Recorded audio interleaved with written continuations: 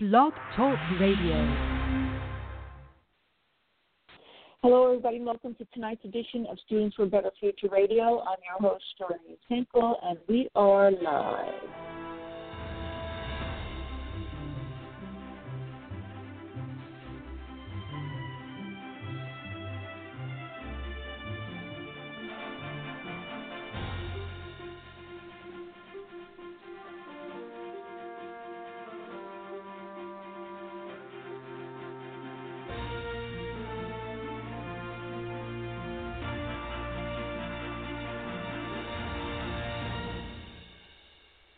And once again, hello, everybody. Welcome to tonight's edition of Students for a Better Future Radio.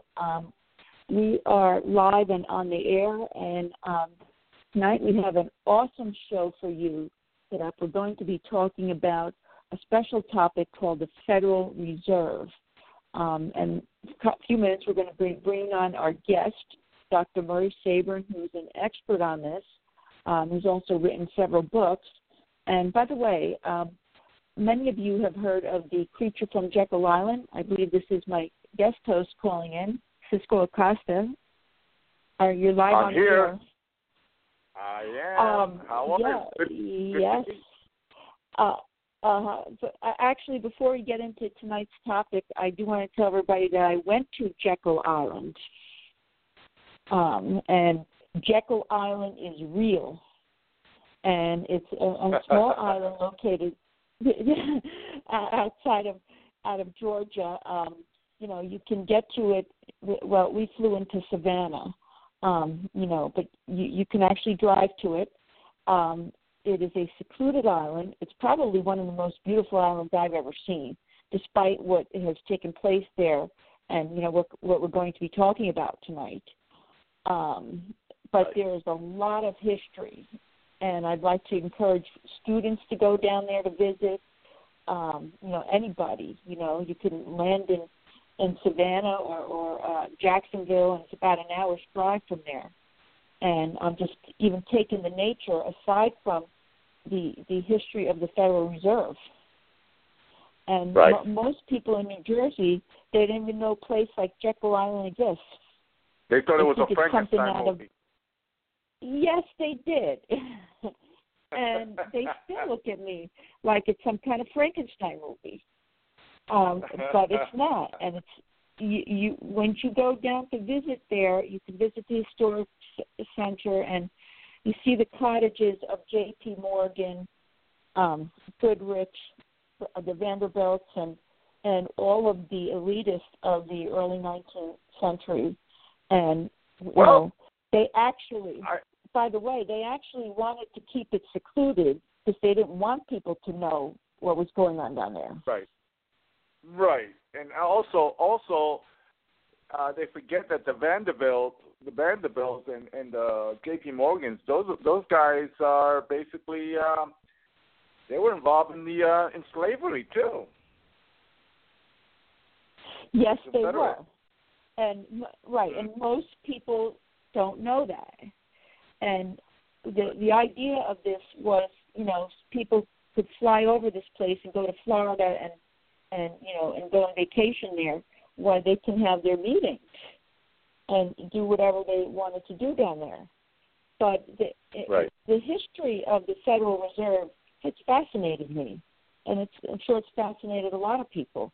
Because we have this banking system here, and I'll tell you the truth. A lot of people I talk to don't even know what the Federal Reserve does. What its duties are. Well, that's and they're true. probably not that is taught true. this in school. That is true, Doreen. But I have to tell you that the Federal Reserve takes its orders from the IBS, the International Banking Settlement Incorporation. And Mr. Murray Sabri should know about the IBS. Yes, I believe he's online right now. Dr. Sabrin, is that you? I'm here. Thank you, Doreen. Sorry I'm late. I had a meeting that I thought was going to be ending a little bit earlier than I thought it would be, so I apologize for getting here so late. Good to hear you again, Murray. Thank you so much for inviting me. Can you tell us? Ruben was mentioning the IBS. Can you tell us what that is? Well, the Bank of International Settlements is considered the central banker, and they essentially settle accounts among the central bankers of the world. And I haven't done a whole lot of research on the Bank of International Settlements, but essentially this trying to coordinate the global international monetary system because right now it's a very tenuous situation because we've gone off the gold standard since 1971, and prior to that, President Roosevelt took us off the gold standard domestically in 1933 when he took office, and he called in the people's gold in an executive act, and people at that time said that this was going to create more and more power in the hands of the federal government and be the engine of inflation, because when you remove the ability of people to protect their wealth by confiscating their gold, then the government almost has gets a license to print more and more money, which they did during the Great Depression. And when President Nixon took us off the final stage of the gold standard, where foreigners were told they no longer can get they can no longer get gold for dollars, that's when the inflation was unleashed in the 1970s, when we had the double-digit inflation in 73 and 74, and then again in 79 and 80. And fortunately, inflation has been coming down since Reagan took office. We've averaged around 2-3% inflation, which is good for consumers, but unfortunately, we've gotten two big bubbles in the 1990s with the dot-com bubble and the housing bubble.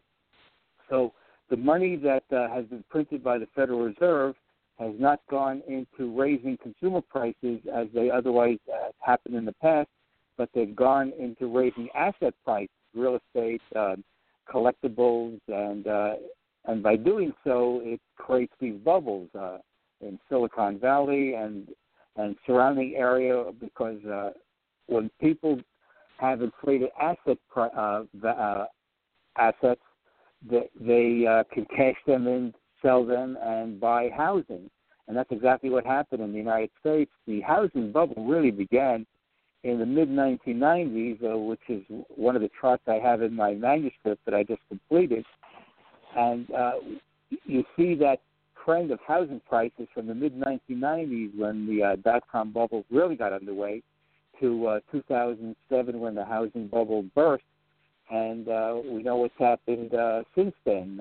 Housing prices came down, and now they're back up again. So we're in the third bubble in the last 20 years, and many people think, and I think they're essentially correct, that the next bubble can be even greater than the previous two bubbles.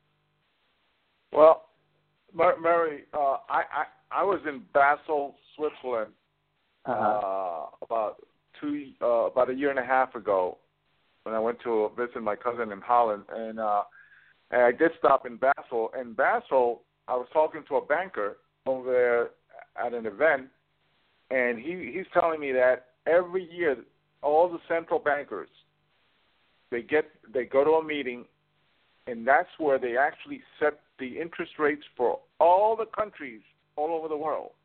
And that's the headquarters of the major central bank, the bank of all banks. So that's something. It's a very fascinating, and they're located right. I mean, Basel is not a big city; it's right on the French-German border. But you can see the bank stands out. I mean, it's huge. It's a huge building. Well, this is the problem that we're having around the world, is that people in the United States, Europe, Japan, we're dealing with a monetary banking system that is not a free market system. And when you go away from a free market system, you create distortions. What do we mean by a distortion? You have a boom followed by a bust. Booms are okay as long as they're based upon real savings and real economic activity. And an economy can only grow a certain amount. It cannot grow greater than the politicians or the central bankers think it can grow. It has to be based upon real savings, which gets transformed into capital goods, which then gets transformed into consumer goods.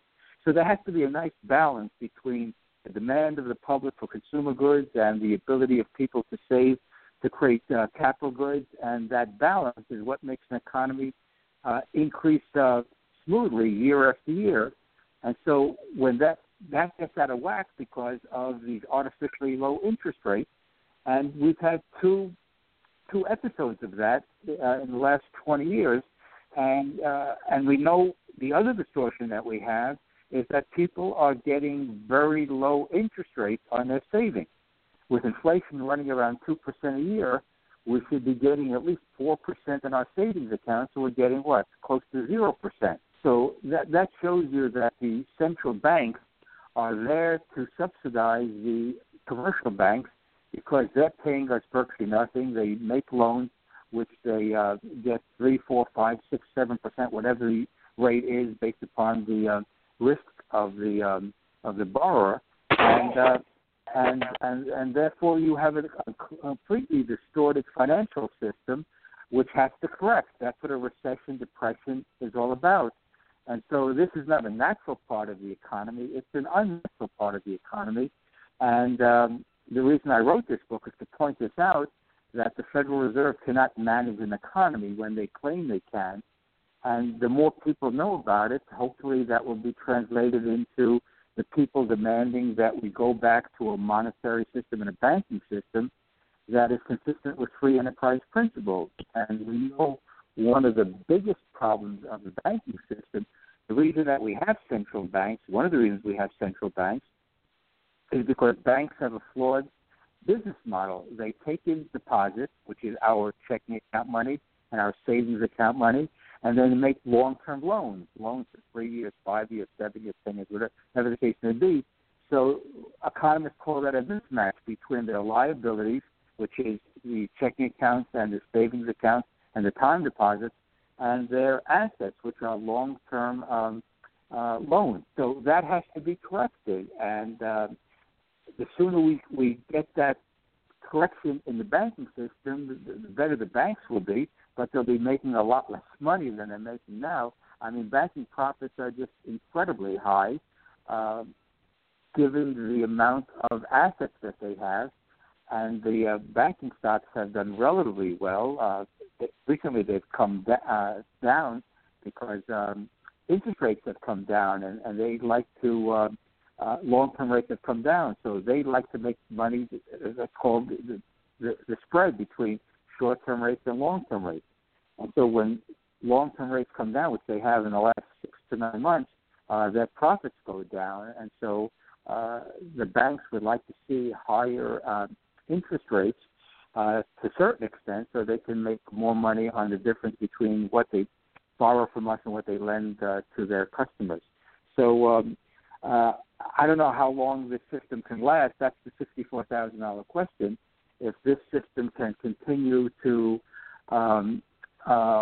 be in place with fiat currency, which means that there's no precious metals backing to them, which we had from 1792 up until 1971. So for nearly 200 years, the dollar was backed by gold until Nixon really declared the U.S. dollar bankrupt, or in 1971 when he told foreigners they couldn't get gold for their dollars.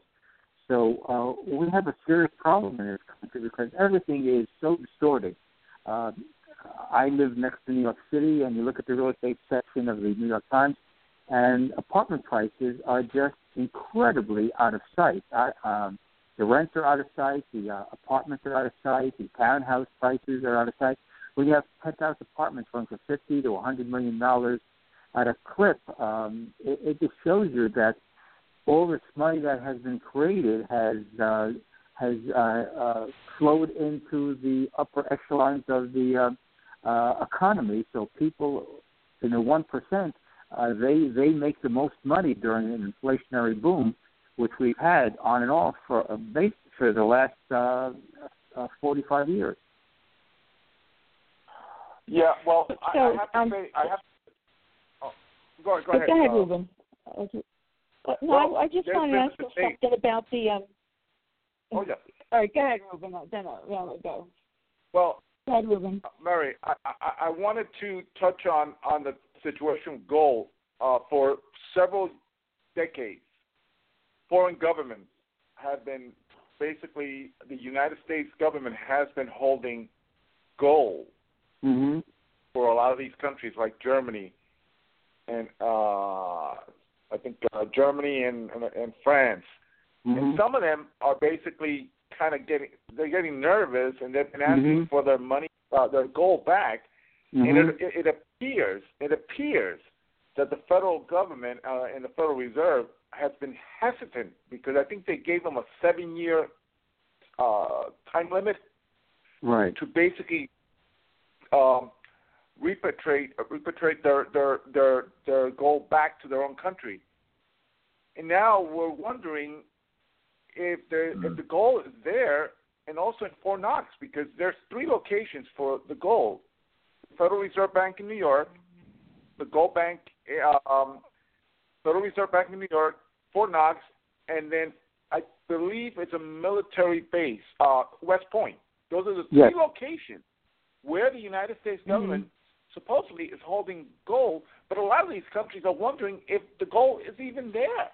Yeah. What's your take on that? Yeah, this is why we need total transparency of the Federal Reserve. We need to know exactly who they bailed out during the last financial crisis, because some people have argued that they created trillions and trillions of dollars to bail out central banks around the world and governments around the world. We need to know exactly, are they going into the stock market, the bond market, the currency market, the gold market, the commodities market to affect prices? And so these are things that we need answered because people have made these claims, and the Federal Reserve officials have denied all of them. But the point is, the Federal Reserve can ask their Wall Street bankers to make trades for them. So we don't know if this is happening, so we need to have full transparency. That's why one of the ways of knowing what the Fed is doing is auditing the Fed and seeing exactly what transactions they've engaged in, what conversations they've had with Wall Street banks and other banks around the world, and see exactly where the money has been flowing from the Federal Reserve through the Open Market Committee. That's the group of people in Washington chaired by the Janet Yellen, the chair of the Federal Reserve, that meets every 6 weeks to determine what short-term interest rates should be, the Fed funds rate, the rate that banks borrow from each other at overnight loans. And so we need to know exactly who's been getting this money, where the money is being deposited, because that's how the new money is transmitted from the Federal Reserve to the banks into the rest of the economy. And so these are the questions that people are asking, and the Federal Reserve should be forthcoming as to what's happening. But since we have such a fragile international financial system, every time they say something that is misinterpreted, the markets could go down 5-10%. We've had these flash crashes the last few years. So we're in a situation where central bankers think they know what they're doing by controlling the money and credit situation around the world, and all they've been doing is blowing up bubbles that always end in catastrophe. And so we need people in Congress to do their oversight of the Federal Reserve, since the Federal Reserve was created by an act of Congress in 1913. And the people have the right to know exactly what the Federal Reserve is doing, since they do have a legal authority to create money, which is an incredible authority when you think about it. We have to work to get money. They just enter a few entries into a computer, and they literally can write a check for $1 billion, $5 billion, $50 billion. They can buy virtually any asset in the world they want. In 1980, we had the Monetary Control Act that started to deregulate the interest rate that banks pay us. That was Regulation Q. We no longer have that. And so when I read the Act of 1980, there was a clause in there that basically said the Federal Reserve can buy assets for whatever purpose it deems necessary to stabilize the financial system. So that means, from my perspective, that they can do anything in the financial world, and they really don't have to report on it because they have a huge balance sheet, and we don't know where all the transactions are placed on their balance sheet. We know corporations have a lot of off-balance transactions, so maybe the Federal Reserve has a lot of off-balance sheet transactions that we don't know about, and therefore you have a secret financial entity, the Federal Reserve and its affiliates around the world trying to manage the world economy. And we know this is a form of socialism because money should not be in the control of a central authority like a central bank, but every government needs a central bank in order to bail out its budget deficit because the central banks around the world have been buying up government debt, which keeps interest rates down on the debt. And so central banks have been an integral part of growing government for the past 200-300 years. Remember, our central bank is just over 100 years old, but other central banks, going back to the Bank of England, is over 300 years old. So central banking has been around a long time, and we've had financial catastrophes periodically for the last 300 years. But that's the bad news. The good news is, and this is something I always stress that I give, and discussing this in my Financial History of the United States course, is that entrepreneurship is alive and well given the amount of real wealth that's been created in the United States and around the world. And that has nothing to do with central banking. That has to do with inventions, entrepreneurship, innovation, creativity, whether it's social media, whether it's computers, whether it's clothing, whether it's new food products, whether it's Amazon and their retail business model. So entrepreneurship is alive and well, given that you can go into the Costco's of the world and the Walmarts of the world and the upscale retailers of the world, and you can find products from the dollar store, if you will, to the Neiman Marcus and the Tiffany's of the world. So we have an array of products at different prices, which shows you the great dynamism of not only the U.S. economy, but the global economy, which means that people will still be creative despite the roadblocks that the Federal Reserve and other central banks put in place by distorting the economy. And so, fortunately, the people have overcome this because of their creativity, and that we can look, and I think this is where Warren Buffett is correct, that over the next 50 to 100 years, the economy will be a lot bigger and more productive, and the standard of living will be greater. But short term, you're going to get these periodic downturns, which we know are very painful because people lost their house, they lost their jobs, they lost their business, and some people never recover from going through an inflated bubble because they overextend themselves and they expand too quickly, and they lose a job in an industry that is downsizing. So if you're 50 or older, it becomes very difficult to retool yourself to get back into the job market. Well, I'm going to disagree. I'm going to have to disagree with Mr. Buffett. I think we're heading for a cashless society. We're seeing that in India. We're seeing that in parts of Europe. I think the fiat, the dollar, I think it's eventually the globalists. They want to basically modify the way we do business, and it's going to be more on a cashless base because they'll be able to track and manage the underground economy a lot better. What's your take on that, Murray? I think that's their goal. I think that's their goal, but I don't think it's going to happen because I may be wrong. I've been wrong in the past about trying to predict what politicians are going to do and how this thing ends up.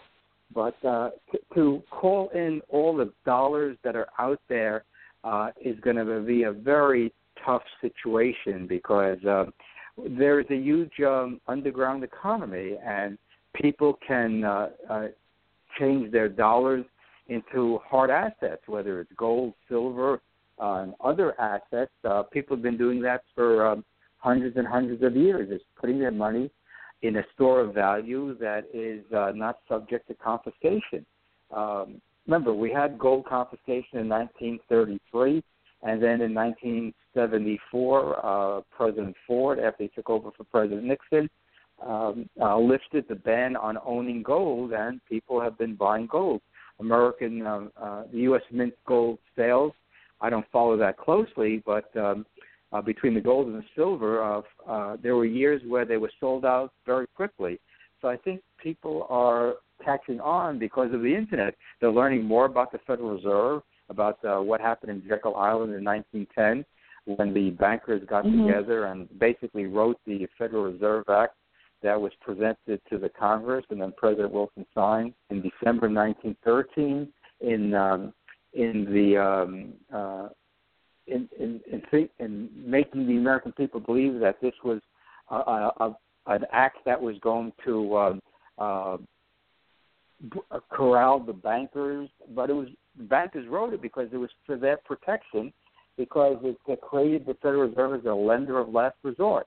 And the banks wanted that because they were going bankrupt throughout the 19th century and early 20th century. They would print up money, they would make loans.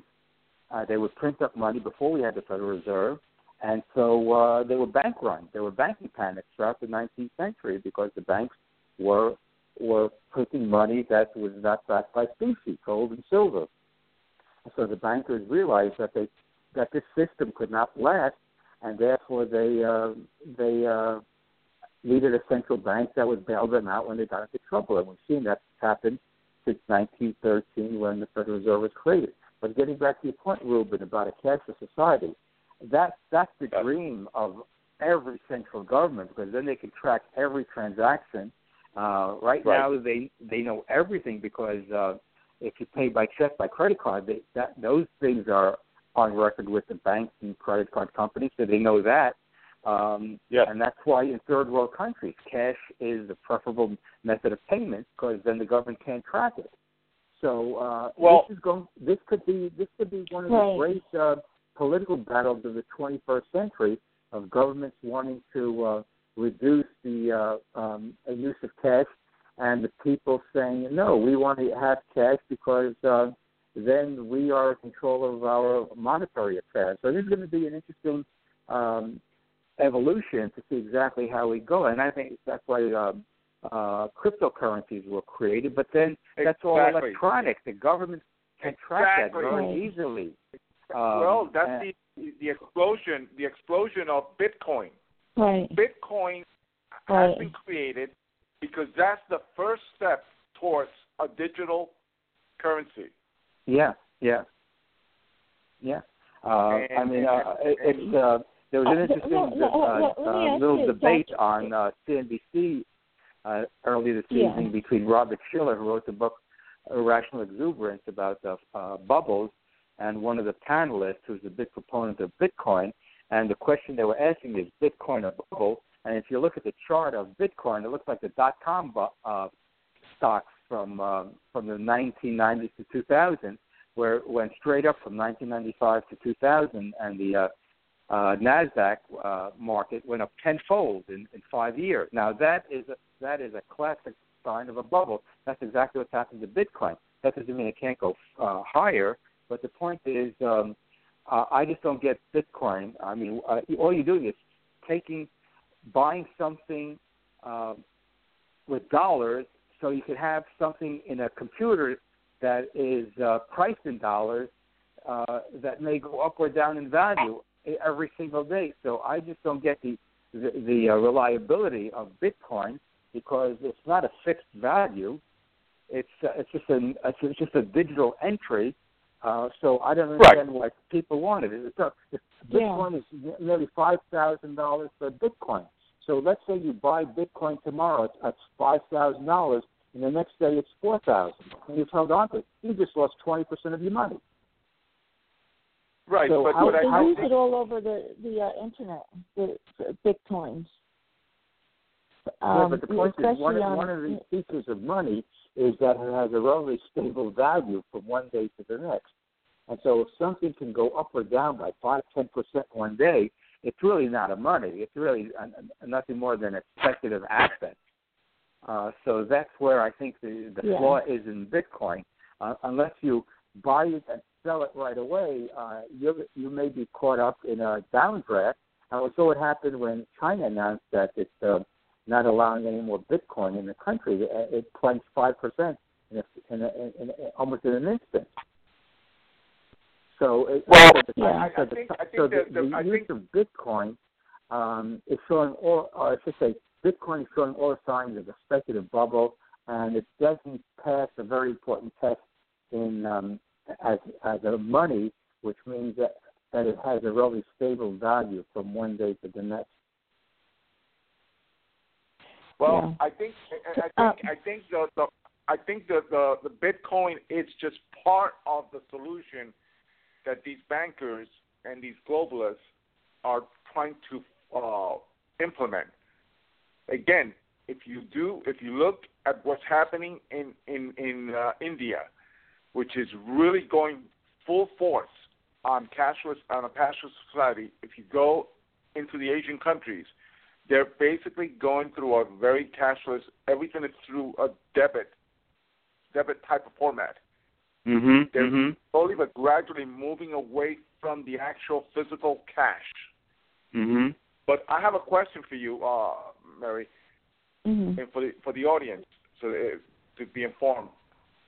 What is actually the true status of the Federal Reserve? Because from what I've investigated, they're truly not a government agency. Right. They're truly a very independent. They don't really. The Congress and the Senate and the government does not have any jurisdiction over them. Is that true? The way it's structured is that the member banks in each region own stock in the Federal Reserve Bank of New York, Philadelphia, Boston. 12 regional banks, and so they own stock, and the Federal Reserve makes a lot of money each year because they earn money on their portfolio, which is all government securities, Treasury bills, notes, bonds. Now they own mortgage-backed securities, and they make a huge profit every year that they turn over to the Treasury. I think last year they turned over, $60 or $80 billion to the U.S. Treasury. So it's a huge money machine because they have the ability to print money and buy assets. We can't buy assets with money that we print. If we try to print that money, we get a knock on the door from the Secret Service because we're acting illegally. But they have a legal authority. They basically have a license to print money, and so they printed up $4 trillion during the financial crisis. And they're earning interest. Let's say it's 2-3%, whatever the case. That's a lot of money to earn 3% on $4 trillion. That's $120 billion a year. So they have a huge staff of economists and support help, and so they're basically a money machine. It's just an incredible phenomenon, and it's people just don't know how the Federal Reserve works because it's too complicated for the average person to grasp. So by speaking out about the Federal Reserve, people can understand that the Federal Reserve is not working in the interests of the American people, but trying to manage the economy by manipulating interest rates, which creates a bubble. But it also, here's the important point about the Federal Reserve. It basically robs Peter to pay Paul. Who's Peter? It's the low and middle income workers in the country, and who's Paul? It's the 1%. In fact, the 1%ers love the Federal Reserve. How many 1%ers out there who criticize the Federal Reserve and what they do? Because the 1%ers understand that asset values increase much faster than the cost of living, and therefore their net worth increases dramatically over time. And Warren Buffett figured that out when he was a long time ago, back in the 1950s. And so he's been buying up assets and companies and stocks, and those have increased in value. And that's why Berkshire Hathaway, when he took it over in the 1960s, was worth $11 million, and now it's worth $400 billion.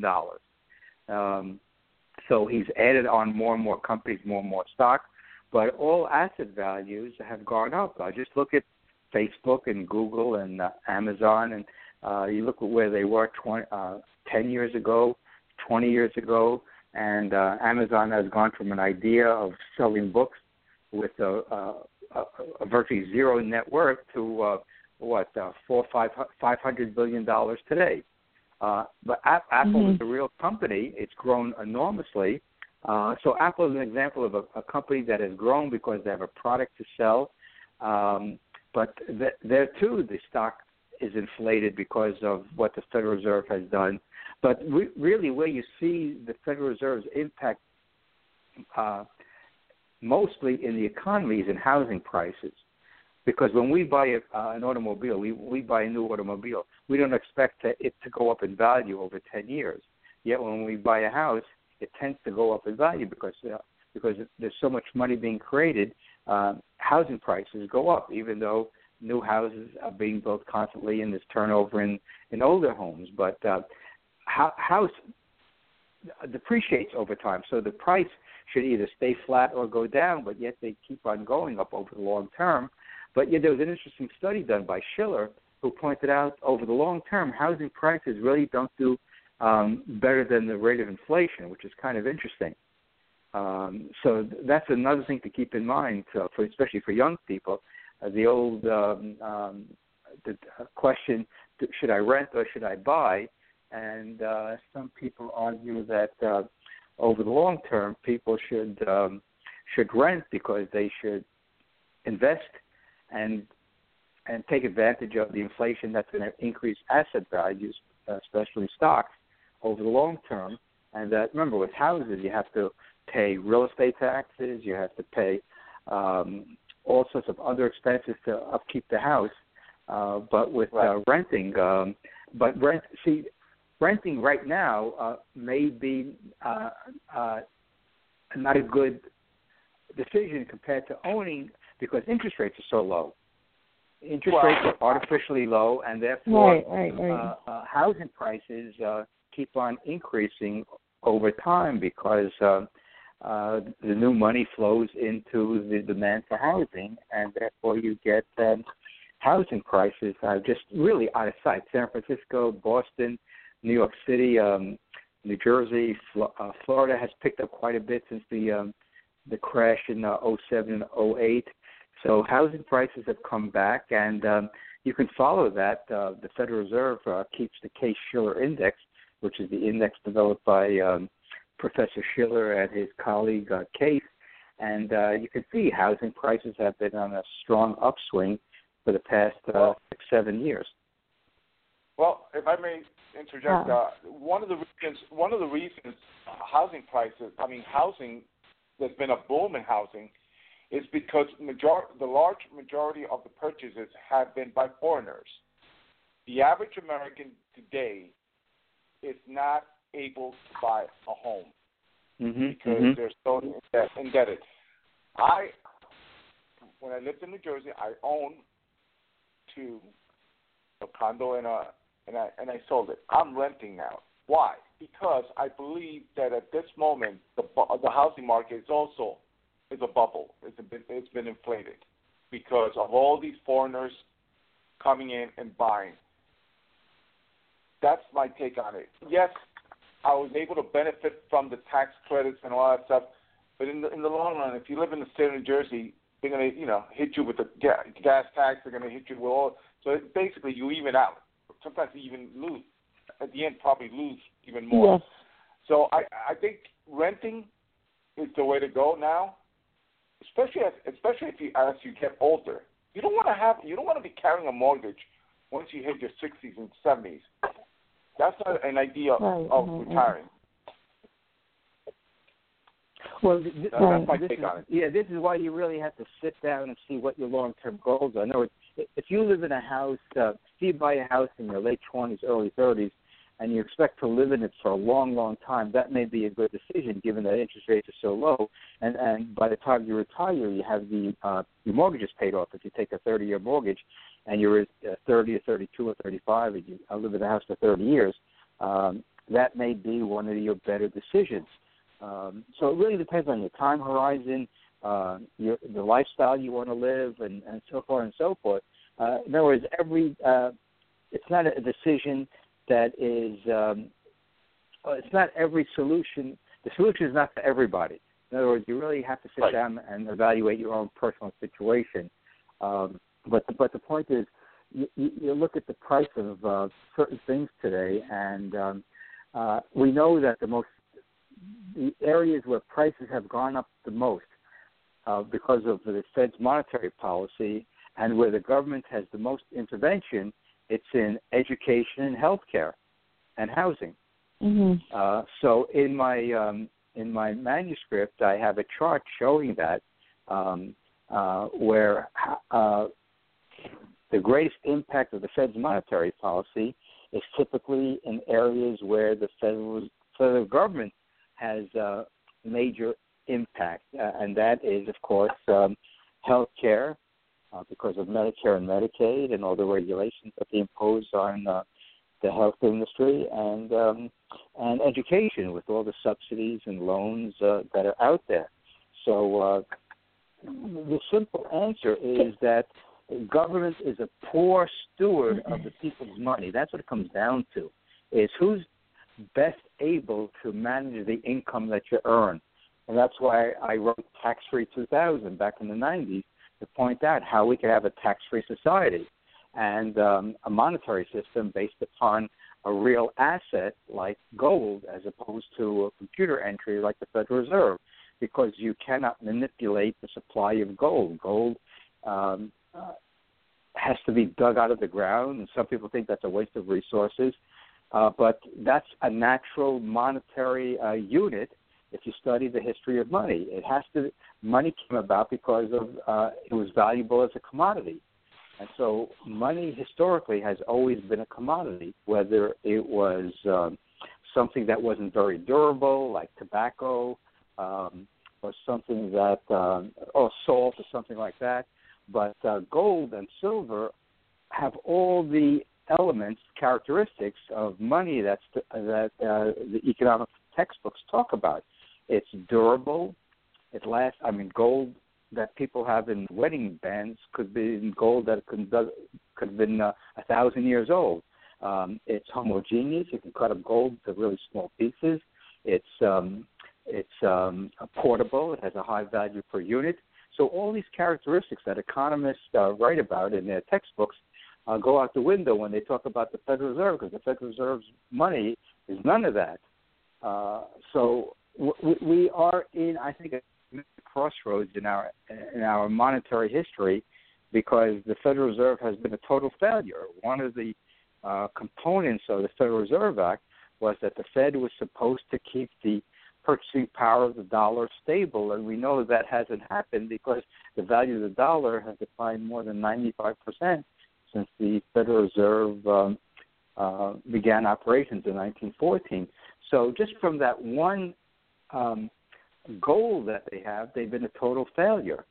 And so therefore we should start questioning why we have a Federal Reserve and how to replace it with a real monetary system that reflects honesty. Because if the purchasing power of the currency declines, that means it's being manipulated, because the purchasing power of a currency should be increasing, because in the free market, prices go down year after year as there's more inventions, greater productivity, more innovation, and that's how the standard of living spreads to everybody. Everyone who's working in the economy will see their real income go up year after year, whether it's 1%, 2%, or 3%. That's how living standards increase from generation to generation. And so what we've seen in the United States in the last 20 years or longer is that living standards for a vast majority of people have been stagnant between inflation and taxes. The average person has not been able to keep up with the decline in the purchasing power of the dollar. And I think that's one of the reasons there's a lot of frustration in the United States. That's why there's so much angst, if you will, among people at the low and middle income levels, and that I think helps explain why Donald Trump got elected, because people got laid off during the Great Recession, and they haven't seen any salary increases. So they're really getting behind. Their standard of living has been declining, which is very frustrating for a lot of people, especially if you've got a family to raise in Middle America, and that's where Trump did relatively well. Yeah. Well, hold on. I want to ask a question. Getting back to the bubble, we don't usually talk about the student loan, right? In particular higher education, and a lot of people seem to ignore that is going to bubble up at some point. Oh, there's no question about it. To college as well. Yeah. Well, this is the whole point. This is why I think the Federal Reserve officials and other central bankers that meet in Basel, as Ruben pointed out, are trying to figure out what happens if the student debt bubble pops. What if the auto loan bubble pops? So we have all this debt out there, and we know debt is potentially deflationary because debt is based upon credit, and when we have bad debts, you liquidate credit, and therefore there is less money because our money is credit-based, because the Federal Reserve creates money when it buys bonds, when it buys assets such as mortgage-backed securities and other financial instruments that's in their portfolio. So, and that money then becomes used for borrowing and lending in the banking system and at the federal government level. And so if you go back before the Great Depression, people hated debt. The average person hated debt. Remember, there were no credit cards back then. There's really no checking accounts for most people. They used cash. They used gold and silver coins or banknotes that were redeemable into gold and silver. And people had a much different outlook. Saving was an integral part of their existence, that you saved for the proverbial rainy day. And remember, most people were working on farms, so you had to save, because what if you have a bad crop?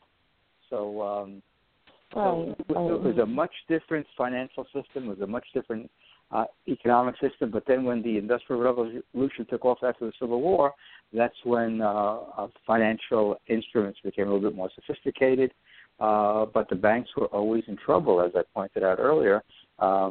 They were always inflating from day one of in American history, and even before the country was formed, banks were inflating during the colonial period.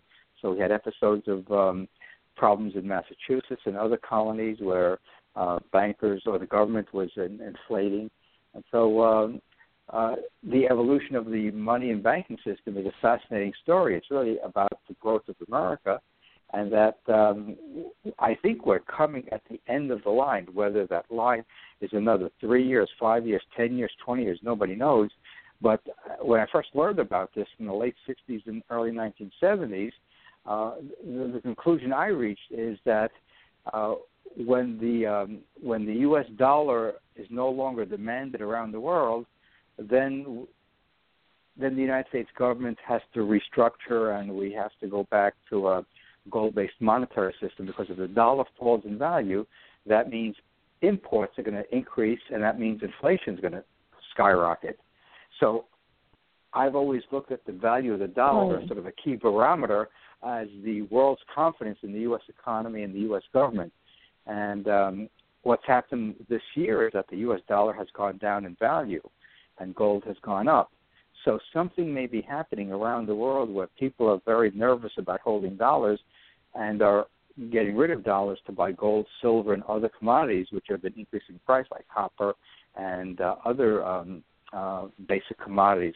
So something may be happening right now that we could see accelerating next year, the year after, and that's why I'm looking at this very closely to monitor what's happening in the international economy.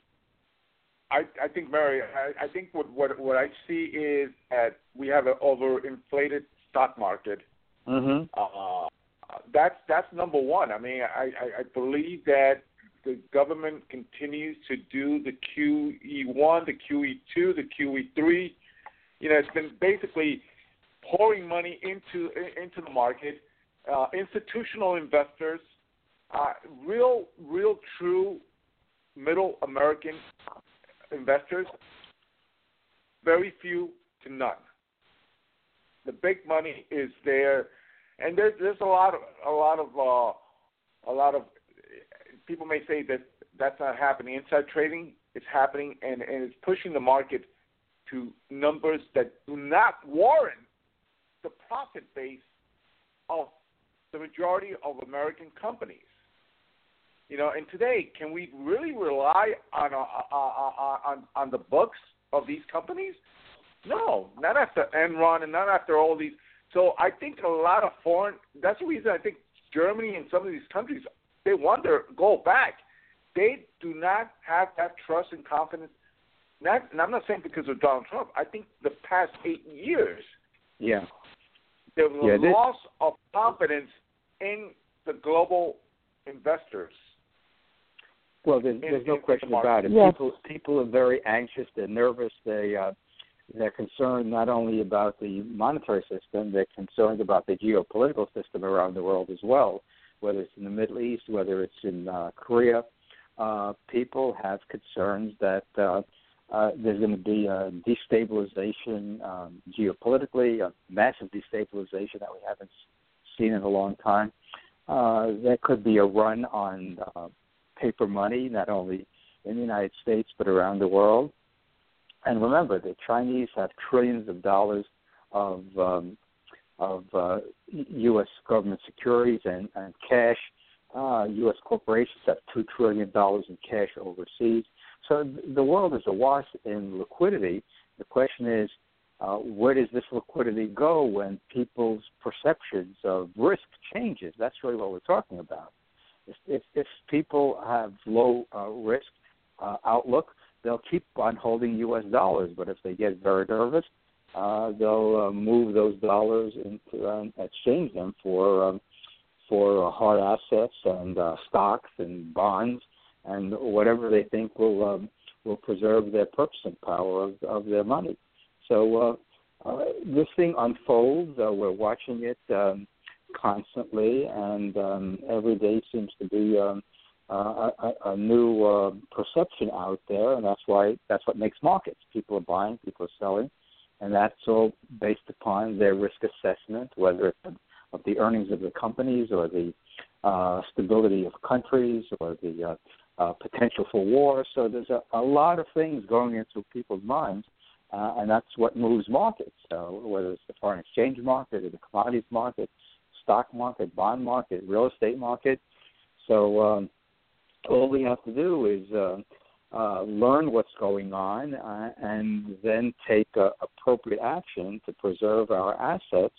And that's why people have said, especially the 1%, is that you should not have too much cash, even though Warren Buffett, Berkshire Hathaway, has $100 billion in cash because he can't find anything of value to buy. So he knows that things are inflated, and he's holding on to cash. So we'll see exactly what he does in the next few years with all that cash that's been accumulating in the portfolio of Berkshire Hathaway. Dr. Sabin, you have an event coming up this weekend. Yes, I'll be the keynote speaker in Philadelphia at the End the Fed rally in front of the Philadelphia Reserve Bank. There's a Facebook page there. It's called End the Fed Philly, and you can go there and see who the speakers will be. And I'll be speaking from 3:30 to 4 o'clock. And the weather looks like it's going to be good, so you can come out and hear all these speakers talk about freedom and independence, where the Declaration of Independence was signed and the Liberty Bell is located, and why we need honest money in America and why the Federal Reserve should be abolished because it doesn't do what it said it was going to do. It's manipulating the economy and manipulating interest rates, and we need to go back to honesty and money, and that's really what the rally is all about. Yep. Well, and I wish I was going to see you, Professor. Well, the thing is, I'm going to make a presentation on the research that I did on sabbatical last semester. It'll be November 15th at Ramapo College. I'll have it on my blog, murraysabrin.com, probably in about a month or so, with all the details of. It'll be a free event, so people can see all the research that I've done. It's going to have a very extensive PowerPoint presentation. So hopefully your listeners will be able to come up to the college at Ramapo College in Mahwah and see the presentation of my research findings about the Federal Reserve. Fantastic. I think there's something that a lot of people do not know. Besides what Doreen just mentioned about Jekyll and Hyde Island and this whole, there's a lot of individuals. People don't even know the island exists. Exactly. Well, if you don't know the island exists, they definitely do not know what the London Interbank Offer Rate is, also known as LIBOR, the LIBOR rate.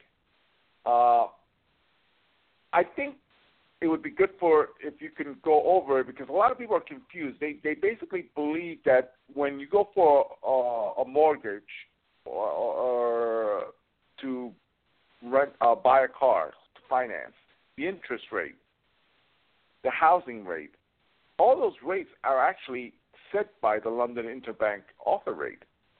Well, it's based upon that. It's based upon that. I mean, the mortgage rates are really based upon the 10-year note for the most part. So the 10-year note, I think, is around 3%, so more, or maybe a little bit less. And so I think you can get a 15-year mortgage now for about 3%, and a year mortgage for around, let me see, what did I see recently in the paper? Maybe 3.5%. So the 10-year U.S. Treasury note is sort of a benchmark for a lot of interest rates in the United States. And then you have the prime rate, which is charged to best customers.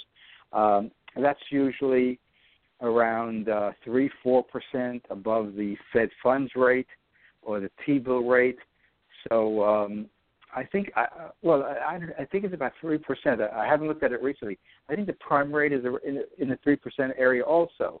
So the interest rates are very low. That's why corporations have been borrowing money left and right because it's so cheap. Remember, interest is tax deductible for corporations as it is for individuals for mortgages. So the after-tax cost of debt is really very low. So people have an inducement to take on a lot of debt, which is good if you can manage that debt. It's not so good when people were borrowing money and leveraging to buy houses and other assets during the housing bubble, and that's when people get into trouble, when they expect housing prices to keep on going. If you saw the movie The Big Short, a wonderful movie based upon the book by Michael Lewis, where average people were buying condos and condo prices go up, then they would get a mortgage to buy a second condo and a third condo. So people had 5-6 condos in the expectation that the rents were going to cover the mortgage payment and interest and real estate taxes. And then when the bubble burst, they couldn't afford the payments, and so housing prices spiraled down. There were some instances in Florida, I heard, where condo prices were down 60, 70, 80%. So that's an extraordinary. That's an extraordinary drop in prices. Yeah. I got to cut you because we're running out of time. Dr. Sabrin, can you tell us your website again? murraysabrin.com, MurraySabrin.com. I'll be putting some original material on in the future. Right now, because I'm working on my second book for this year, I've been just posting articles that I think are really terrific from other websites, which highlight the challenges we face economically, politically, internationally.